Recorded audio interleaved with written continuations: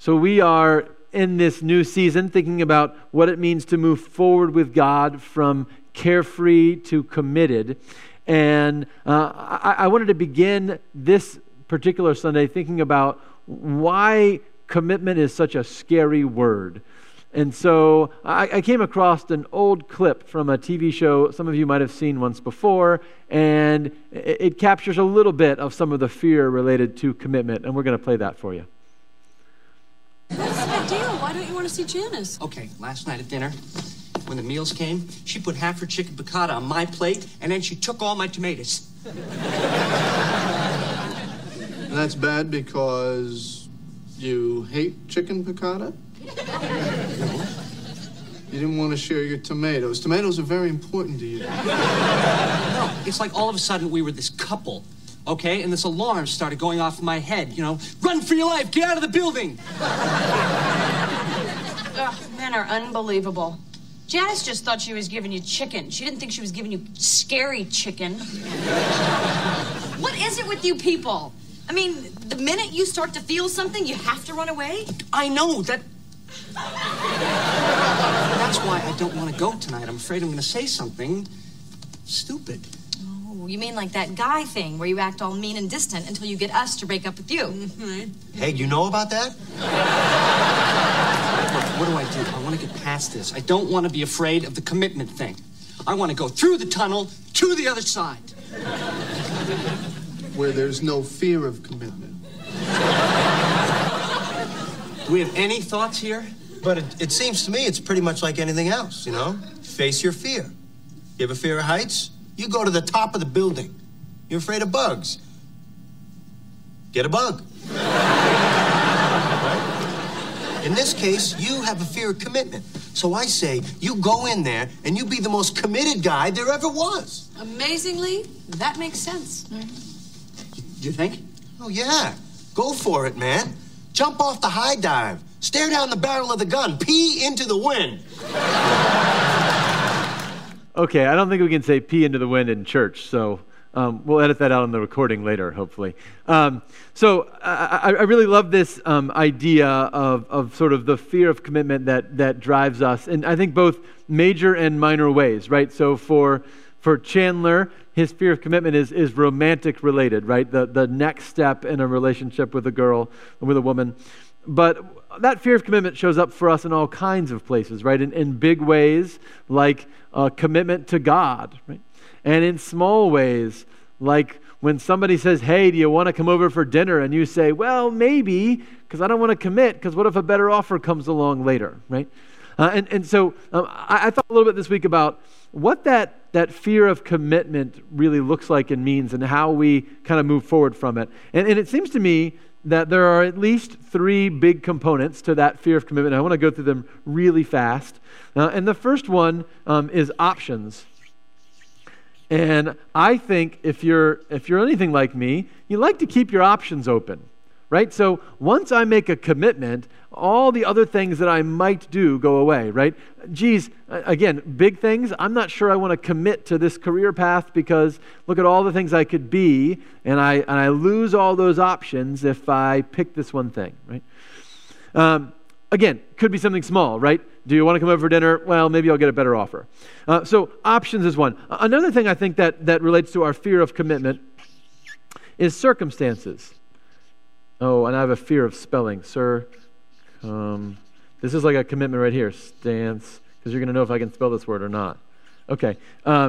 Circumstances. So, yeah, I know that right now I really like you, but who knows what I'll feel like next week or next month or next year. So to make a commitment when the circumstances can change seems pretty crazy, right? And then the last one for me, the last component of our fear of commitment is control.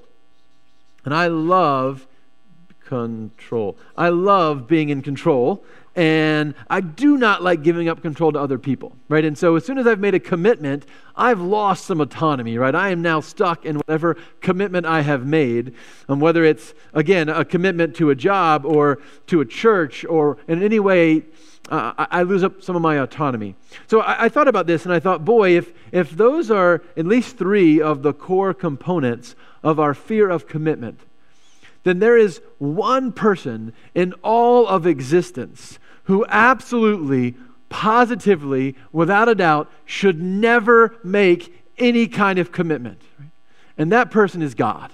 Right? Think about it for a minute, right? I mean, if you're God, it's not just that you think there might be other options that come along that are better. You know for certain there will be.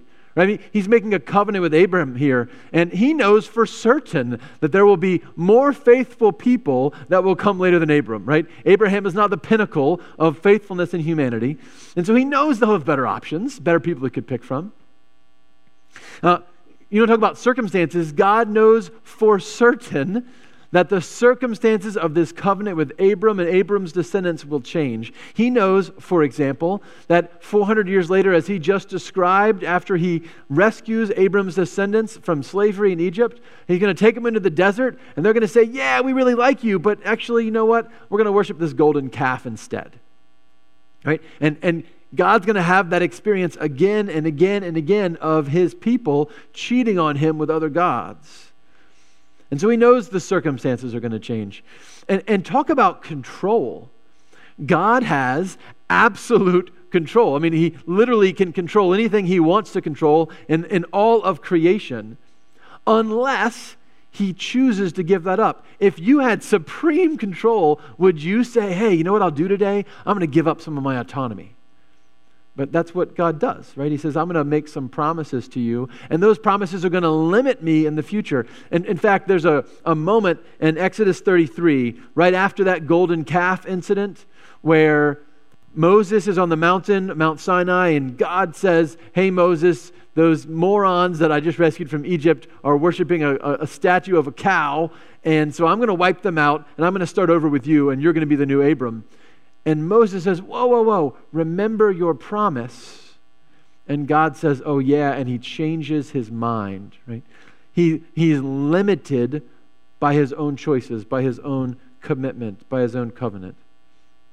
So I think this is a fascinating idea, that if there was one person who ought to be afraid of commitment, it's God, right? And yet, he isn't.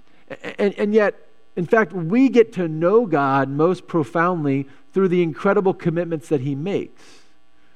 In fact, we have divided our entire Bible into two commitments, right? The old commitment, the old covenant, and the new commitment, the new covenant. In fact, we name God by the names of the people he has made commitments to, right? The God of Abraham, Isaac, and Jacob. And so what is it that he gets that we don't about this idea of commitment and promise and covenant? Well, I think it's something really quite simple. I think God recognizes that being carefree isn't the same thing as being free. Being carefree isn't the same thing as being free. In fact, when I am always seeking my options that I want to keep open, and the circumstances I'm afraid will change, and the control I want to maintain, I'm actually not living in freedom. I'm living in a kind of bondage, right? I'm living in this self-enforced slavery. The Bible calls it slavery to sin, but I would say it's simply a recognition that my selfish desire keeps me from the life God wants from me. That having options doesn't make me more free. Roger Olson illustrates this with an old story about a train. He says basically a train is most free when it's on the tracks. Right? When a train jumps its tracks, it's no longer constrained by the rails, but it's also no longer useful for anything. Right? It can't move anywhere. It's just a free wreck on the side of the road. And in the same way, we are most free in those confines, in those commitments and those covenants that God makes with us.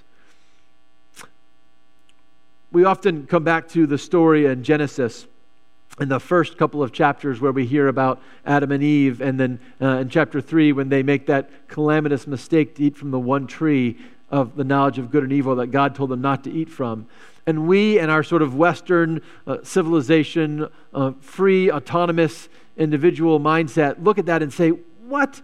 Why would God put that tree there, right? Why would you say they can't eat from that one tree? Just don't put it there. How is that freedom?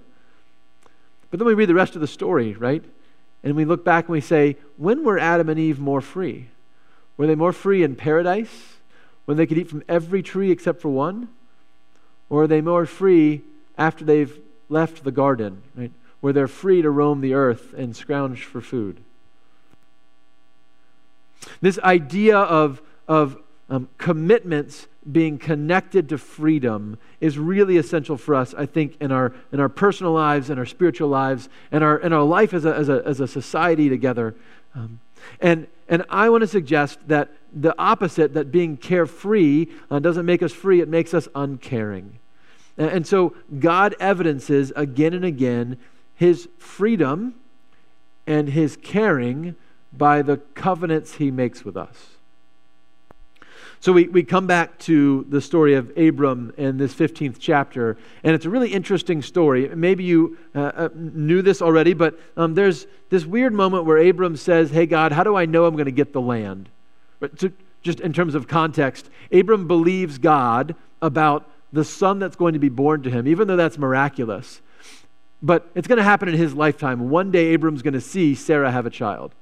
But Abram knows that God is saying, this land I'm going to give you is not going to happen in your lifetime. It's going to be hundreds of years later, right? So Abram understandably says, well, how will I ever know about that? Because I'll be dead long before that happens.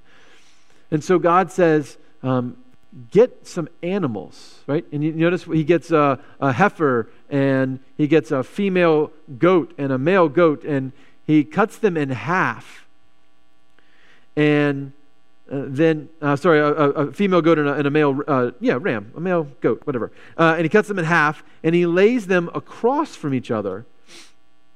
So just imagine, you got half a cow over there, and half a cow over here, and half a ram over there, and half a ram over here. And then he has this dream, and there's a fire pot and a flaming torch. As a vision or a dream, a waking dream, where they pass between those cut in half pieces of animals. And as they do, God makes this promise, I will give this land to your ancestors. It's really an interesting moment. So a couple of things you have to understand for that to make some sense. The first is that in the Bible, they never make covenants. In the Old Testament, they always cut covenants.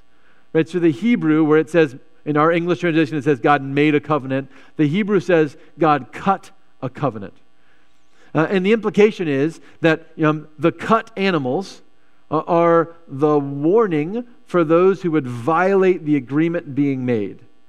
And normally, both persons would walk through between those animals and basically saying, if I break this agreement, may I be like this heifer or this ram or this goat. In this moment, for the first time in Abram's life, God shows up, not just an audible voice, but a visible sign.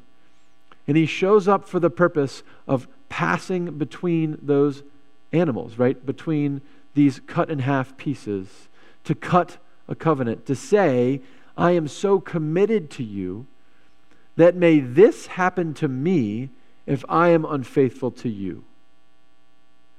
Think about that for a minute, because that's pretty incredible, right? That God loves us so much, so committed to us is he, that he says, not only will I make this promise to you, but I'll tell you what's going to happen if I ever break it. I'll tell you what lengths I will go to avoid breaking it. Before I will break this covenant, I will be broken myself. When we think about what makes our God great, it's not that he's the most powerful being in existence, though of course he is. And it's not that he's the smartest or wisest being in existence, though of course he is. It's this unbelievable capacity for commitment and compassion and grace and love that we learn through these promises he makes to us. That's what makes our God great, that our God loves us enough to make these extraordinary commitments. And we cannot reflect on God without thinking about his promises. They are the way we know him and the most important thing we know about him. So jump ahead a moment. We're going to go to the Gospel of Matthew. And we get to this scene at Caesarea Philippi after Jesus has been correctly identified by Simon Peter as the Messiah. And Jesus begins to talk about what it means to be Messiah. And he talks about the fact that he's going to undergo great suffering and be killed and on the third day be raised. And we get this moment where Peter rebukes him, says, "No, not you, Jesus." And Jesus says, "Get behind me, Satan." Now, A.B. Bruce says, Jesus recognizes here his old enemy in a new and even more dangerous form, for none are more formidable instruments of temptation than well-meaning friends who care more for our comfort than for our character. Ooh, I really like that. That's just free. That doesn't even relate to our thing. I just thought it was too good. Peter comes to Jesus and says, whoa, Jesus, don't you want to keep your options open? Are you sure you want to commit to this dying thing? Don't you want to think about the circumstances? I'm sure we can find a way around you getting on a cross. Don't you want to maintain control? We want to see you reign over Jerusalem and Judea and the ends of the earth. We don't want to see you die. And Jesus says, yeah, all of that stuff, that fear of the commitment I'm trying to make, that's what Satan is trying to impose upon me. And I got to get that behind me. Because God's called me to a different level of commitment. God's called me to quite literally lay down my life. That Jesus has already decided that he will be true to the commitments he has made, and that when there is no other way, the one who made a covenant with Abraham will see it through. The God who promised that he would be cut will be cut. The God who promised he would be broken will be broken. And then, after Jesus tells us who he is, right? The depth of his love and grace and commitment and promise for us, then he invites us to be part of something similar. And Jesus told his disciples, if any want to become my followers, let them deny themselves and take up their cross and follow me. For those who want to save their life will lose it, and those who lose their life for my sake will find it. Right? Again, Jesus says, I know what you're afraid of, right? I know what you're afraid of. But let me tell you, I'm inviting you into something different, right? That's not ruled by fear. That's not about a selfish, carefree life, but a life of covenant and commitment that will call you to risk and to pay and to lose and to give up, but will help you gain the world, will help you gain life itself. And Jesus says, I am calling you to join me, right? And move from this fear to faith, to move from carefree to committed. That's what moving forward with God looks like. So I've been thinking about that idea of moving from fear to faith or from carefree to committed, both as it affects us as individuals, but also as it affects us as a people. We're in a little contentious political season, you might have noticed. And so whenever I get sort of down about the conflicts in our nation today, I go back to American history and think about how much more dramatic the conflicts were before than they are now. And I got a great book from a friend a little while ago on James Madison that I've really been enjoying. And Madison, of course, is known as the father of the Constitution. But there's a season in American life where he becomes, continues to be a particularly central figure. So after the Revolutionary War, we've defeated the British and we've got our independence, and we wrote something you probably remember called the Articles of Confederation, right? And the Articles of Confederation were the governmental system we created that basically took 13 independent nations, independent states, and created this loose agreement between them. And it was but it was just a disaster, right? And I think everybody recognized it was a disaster. And it was a disaster in every way a government can be bad. Now, it was a disaster because when we couldn't even pay the soldiers that had just won the war for our freedom because the government had no ability to levy taxes or raise money, and the states wouldn't do it individually. It was a disaster because one state would tax another state. So if you were leaving, Maryland and coming into Virginia, you had to pay taxes on everything you brought in and everything you took out. It was a disaster because they were trying to print money and the money was worthless, and they made laws requiring you to take the worthless money, and every state had their own money. It was just a hot mess. And so Washington, writing to James Madison, is talking about this, and he says, this is George Washington, "No morn ever dawned more favorable than ours did, and no day was ever more clouded than the present. The country appeared fast verging to anarchy and confusion. What stronger evidence can be given of the want of energy in our government than these disorders?" he asked. "Will not the wise and good strive hard to avert this evil?" What Washington recognized, and all the great leaders of our nation recognized, is that in creating this government, where all these states were independent, we had tried to preserve our options as a nation, right? We don't want to make Virginia do stuff that it doesn't want to do just because Pennsylvania wants to. And we try to recognize our circumstances might change. What if we have a central government and that we get a new king and he takes over? And we wanted to maintain control, right? We want to keep our little fiefdoms. And that fear kept us from who we were called to be. So James Madison writes, "The crisis has arrived at which the good people of America are to decide the solemn question whether they will, by wise and magnanimous efforts, reap the just fruits of that independence which they have so gloriously acquired, or whether they will renounce the auspicious blessings prepared for them by the Revolution. The United States must become as happy in peace as they have been glorious in war." In a nutshell, Madison and Washington call the nation to recognize that our desire to maintain our little bits of control have relegated us to a system of almost anarchy, where freedom is lost because we've tried to preserve it in the wrong way.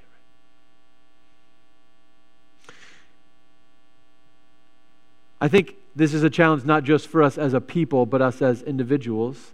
It's so easy for us to say, yeah, God, it's great that you make these commitments to us, but we're not ready to commit to you. We're not ready to commit in our lives to other people. We're not ready to commit to a course of action or a career or a person that you've placed in our life.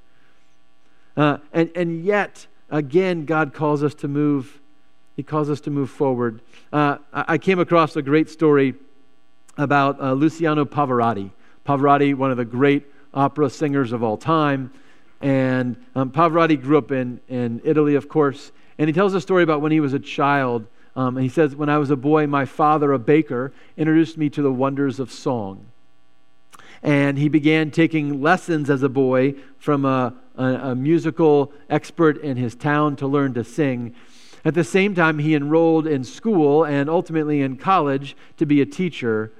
And after he graduated from teacher's college, he came to his father and he asked for his advice. He said, 'Shall I be a teacher or a singer?' 'Luciano,' my father replied, 'if you try to sit on two chairs, you will fall between them. For life, you must choose one chair.' He says, 'I chose one. It took 7 years of study and frustration before I made my first professional appearance. It took another 7 to reach the Metropolitan Opera. And now I think whether it's laying bricks, writing a book, whatever we choose, we should give ourselves to it. Commitment, that's the key. Choose one chair.'" I think this is God's call to us today, right? To follow in the footsteps of a God of covenant and promise and commitment. To choose if we will live a life of self-indulgence or a life of self-sacrifice. To choose if we'll seek a freedom that's rooted in fear or a freedom that's rooted in decision and commitment and faithfulness. To decide if we will seek to save our lives or to lose them for the sake of the one who gave up everything for us. See, we know that God is the maker of promises and covenants. And all the fear in the world cannot keep him from being who he has committed to be. And to move forward with him, we have to be a people who are willing to stand and commit and move forward in a life of covenant with the God who is the maker and keeper of promises. So today, Jesus calls you to choose one chair. And every aspect of your life, he calls you to consider what it might mean to choose one chair and move forward with him. Thanks be to God. Amen.